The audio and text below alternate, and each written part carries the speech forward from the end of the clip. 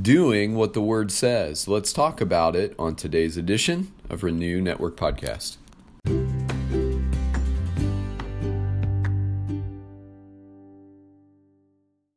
Good morning. We're moving on today in James chapter 1. We'll be studying verses 22 through 25. And today, James challenges us with our attitude toward not just hearing or listening to the Word of God, but applying it in our lives. And he uses some interesting descriptive metaphors to get our attention, and I like his approach in this passage. The Word of God is the most important resource for the journey of faith, because on every page of the Word, the God-inspired, Holy Spirit-empowered teaching of God's Word provides rich counsel. It is often an avenue for conviction of sin and encouragement, comfort, all of these things adding into our growth in faith and growth in grace. I don't think you can have a growing, deeply transformational relationship with God apart from commitment to God's Word. To think that we can journey through this life and avoid plugging into and applying the Word of God in our lives is really us trying to fool ourselves. It's wanting faith to be something that happens to us, not something that we're invested in. And our faith walk with Jesus requires our investment. And cultivating a relationship with God through His Word is part of that process. And James is challenging us with the importance of that today. And so before we get into the text, let's go to the Father. Heavenly Father, we love you today. We thank you for the precious gift of your Word. And we come today hungry, Lord God. We know that you're speaking through the Word, that your Holy Spirit is alive and active on every page, that there's not one T crossed and not one I dotted that you didn't intend. And so we know, Lord, that your Word is a reliable and trustworthy resource for our journey of faith. We trust that because the Holy Spirit is alive and active in and through the Word, that what we read here is precisely what you want for us. And so, Lord God, we give your Word our attention this morning, and we ask that you would tune our ears to the sound of your voice so that we might leave this time of study knowing we've had an encounter with you. We ask all these things, Lord God, and entrust this time to your care, and knowing that you'll use it for our benefit and blessing. And we just give you thanks for this time in your Word today. In Jesus' name, amen. All right, this is James 1, verses 22 through 25. Do not merely listen to the Word and so deceive yourselves. Do what it says. Anyone who listens to the Word but does not do what it says is like someone who looks at his face in a mirror and, after looking at himself, goes away and immediately forgets what he looks like. But whoever looks intently into the perfect law that gives freedom and continues in it, not forgetting what they have heard, but doing it, they will be blessed in what they do. Now, this is a beautiful passage, and I think it's one of the strongest teachings in all of Scripture about the important role of God's Word in our lives. And I love what James says right from the get. He says, don't merely listen to the Word.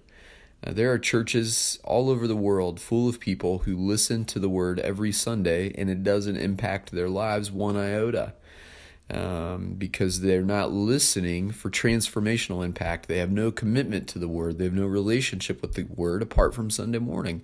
The only time they hear and encounter the Word of God is on Sunday morning during the preaching of a sermon. And so it's not enough to relate to God's Word once a week and expect that the Word will have its full and maximum transformational impact in our lives. But I love the challenge of what James says here. He says, don't merely listen to the Word. Hearing it is one thing, but you're deceiving yourselves if hearing the Word is enough. Do what it says. Now, it is the doing of the word that's an important thing for us to discuss. This is not a legalistic doing. This is an applying of the word, following the Holy Spirit's leadings in our lives. If we have a commitment to the word and we relate to God through the word, the Holy Spirit will fine-tune the message of God's word for each of our lives in such a way as to give us specific ways of applying it in our life and in our context. And so I love what James says. Listening's not enough. We must do. The doing is the applying. We must apply what it says. And then I love the visual metaphor he gives, starting in verse 23. He says, anyone who listens to the word but does not do what it says is like someone who looks at his face in a mirror and after looking at himself goes away and immediately forgets what he looks like. The word of God is like a mirror on our soul. It reveals our hearts to us. It shows us where we're weak spiritually and otherwise. It shows us where we're needy. It shows us where we come up short. It is a revealer of our hearts. But more than revealing our heart, it reveals the heart of our loving God. It reveals the promises of our God. It reveals the commitments of our God. It reveals the great resources of our God. It reveals his tender heart for each of us. And what James is saying is powerful. He says a person who listens to the word but doesn't do it is exactly like a person who looks at the mirror in the morning and walking out the door of his home forgets what he looks like, has no memory of what he looks like.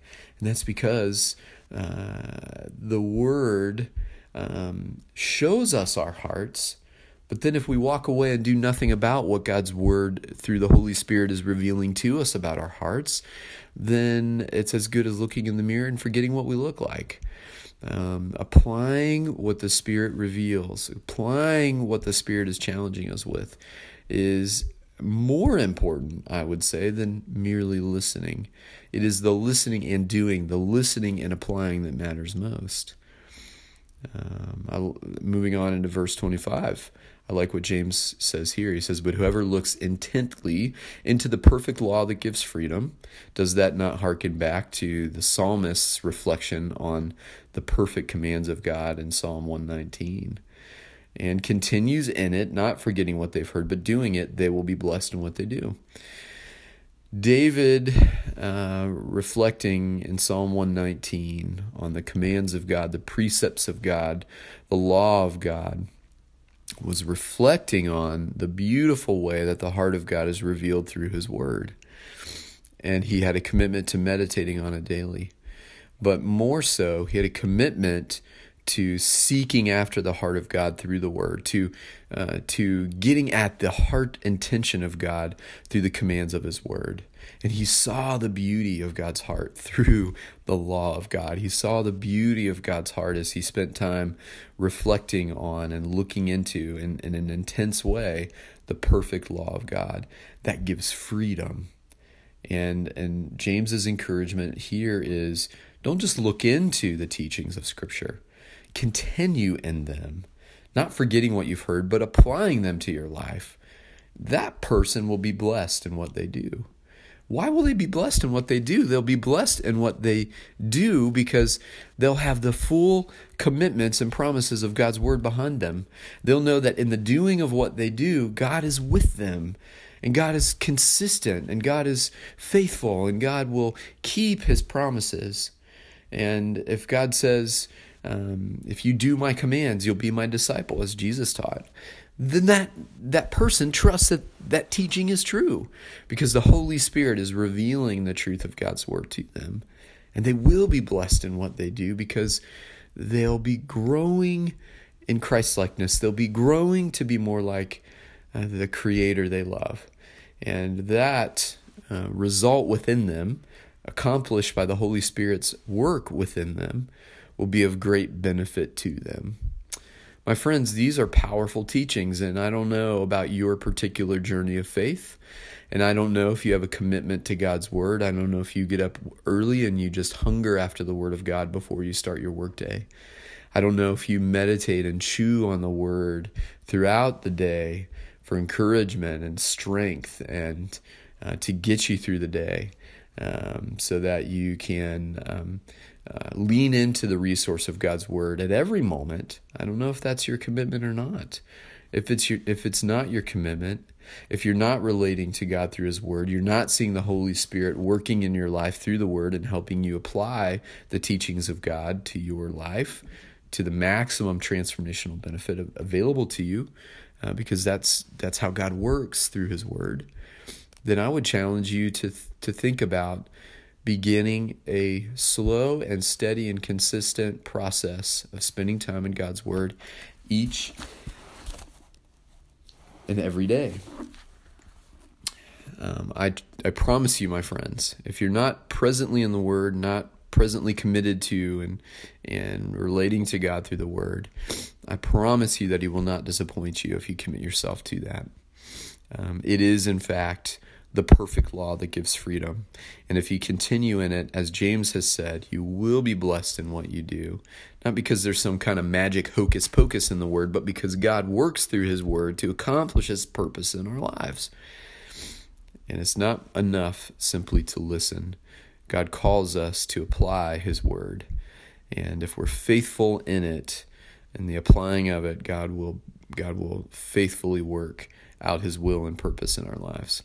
All right, my friends, thanks so much for taking time out of your day to study with us, and I pray that these words will continue to stir in your hearts as you consider them today. God bless you.